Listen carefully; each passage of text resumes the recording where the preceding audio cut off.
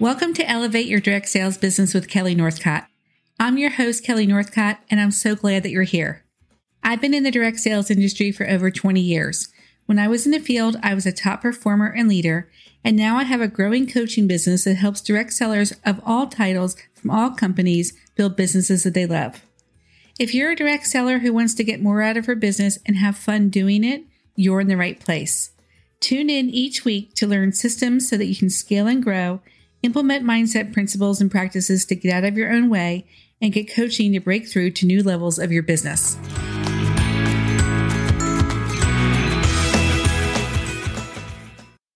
This episode is going to be a little bit different than the other episodes I've been doing. So this is going to be a new format, and it's going to be really short. In this episode, and the other ones like this one, I'm going to answer a specific question. So the questions are going to come from you. And I put a Google form link in the show notes, and you just have to fill out that form. You can do it anonymously. And when you do, I will go ahead and create a whole podcast episode around your question. Today's question is, what do I do when my upline recruits someone I was trying to recruit? And the short answer is nothing. There's really nothing you can do. But I imagine that your feelings are hurt, and you might be upset with your upline, and you're probably upset with a new recruit. And I think those feelings are totally normal, but they're not serving you. When you're in business long enough, you'll probably be all three of those people in that scenario at one time or another. You might have already been one. Someone else might have thought that you were going to sign with her, but you signed with your upline instead. You might not have even realized she was trying to recruit you. Or when you went to conference, someone else might have thought you guys were going to room together, and she thought it was a done deal. She didn't even think she had to ask, but you ended up rooming with someone else. And there's going to be times when you're the perceived offender. You and another consultant might have a mutual friend, and you might offer that friend the joint opportunity because that's what you do. You didn't do it to make your sister consultant upset. Your goal was to serve your friend and grow your business, not sabotage someone else's business.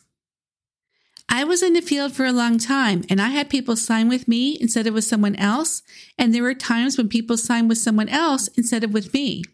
When someone signed with someone else, I had a variety of reactions depending on the situation.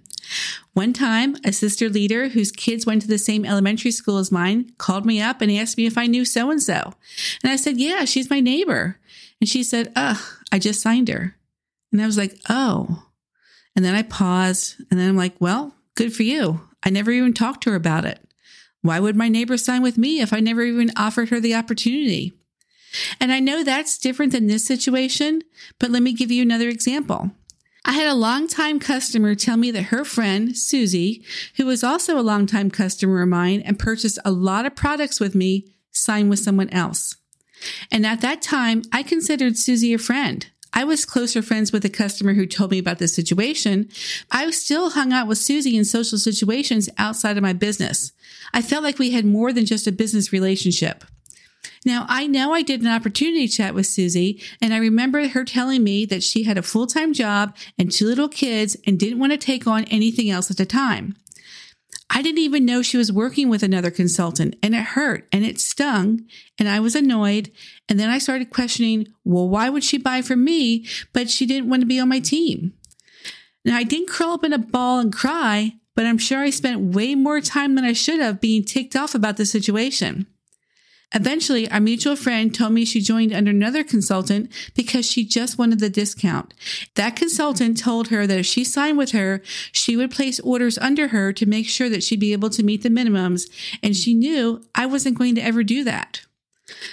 I also had scenarios happen when people told me that they were going to join my team, and then they ended up joining another team, or they went with another company. There might have been times when the recruiters did some underhanded things, but even if they did, there's nothing I could have done about it. That's just the way it goes sometimes. When you look at these kinds of scenarios as things that are happening for you rather than happening to you, you'll be able to see a different perspective, and you'll be able to see it with an abundance mindset. Sometimes these things happen to teach you a lesson. I only ever had one neighbor sign with someone else. That never happened again. I learned that lesson pretty quickly. So when things like this happen for you, look for the lesson. In order to really see the lesson, you can't be in a place where you're all bent out of shape about the situation. You'll never see the lesson then. If you think about it, you think about the situation and you get upset, you're not in a place where you can see the lesson.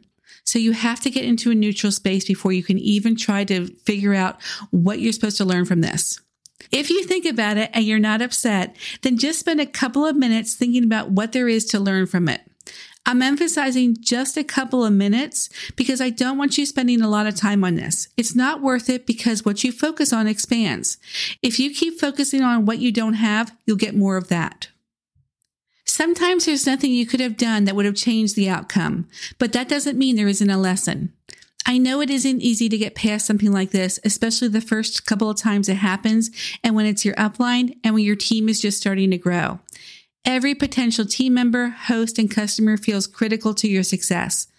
But the truth is, the only thing that's critical to your success is your mindset, especially during these situations. And sometimes the lesson is an opportunity to practice grace, resilience, and perspective. It's easy to have an abundance mindset when everything's going your way. My coach always says, success is a terrible teacher.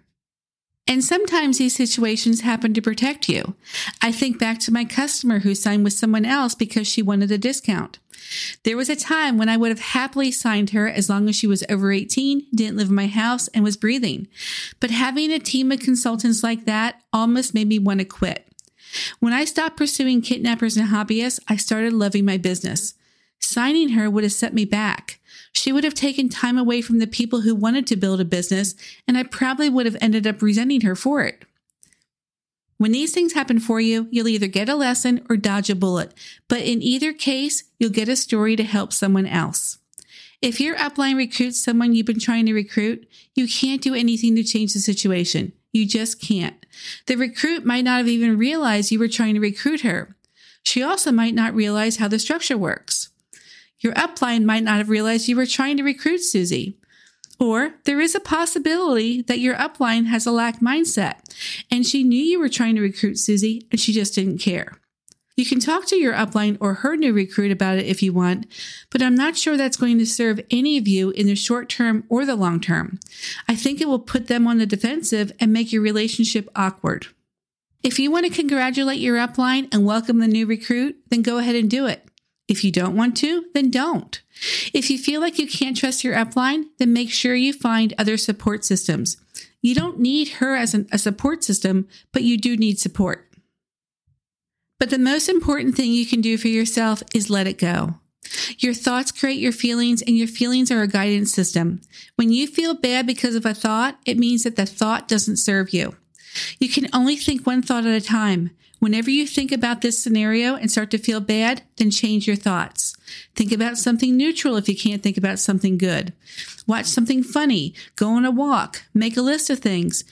Do whatever you can do to think about something else, and then when you feel good, go do something good for yourself and for your business.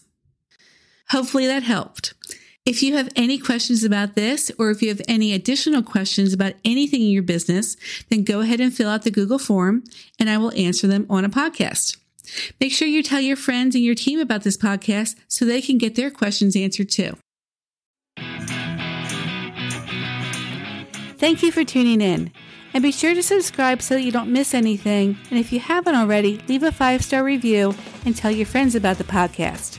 If you have any questions about anything you heard on this episode, or if you have a topic you want me to talk about, send me a DM. I'm at Kelly D. Northcutt on Instagram, and I love to hear from you and celebrate your success.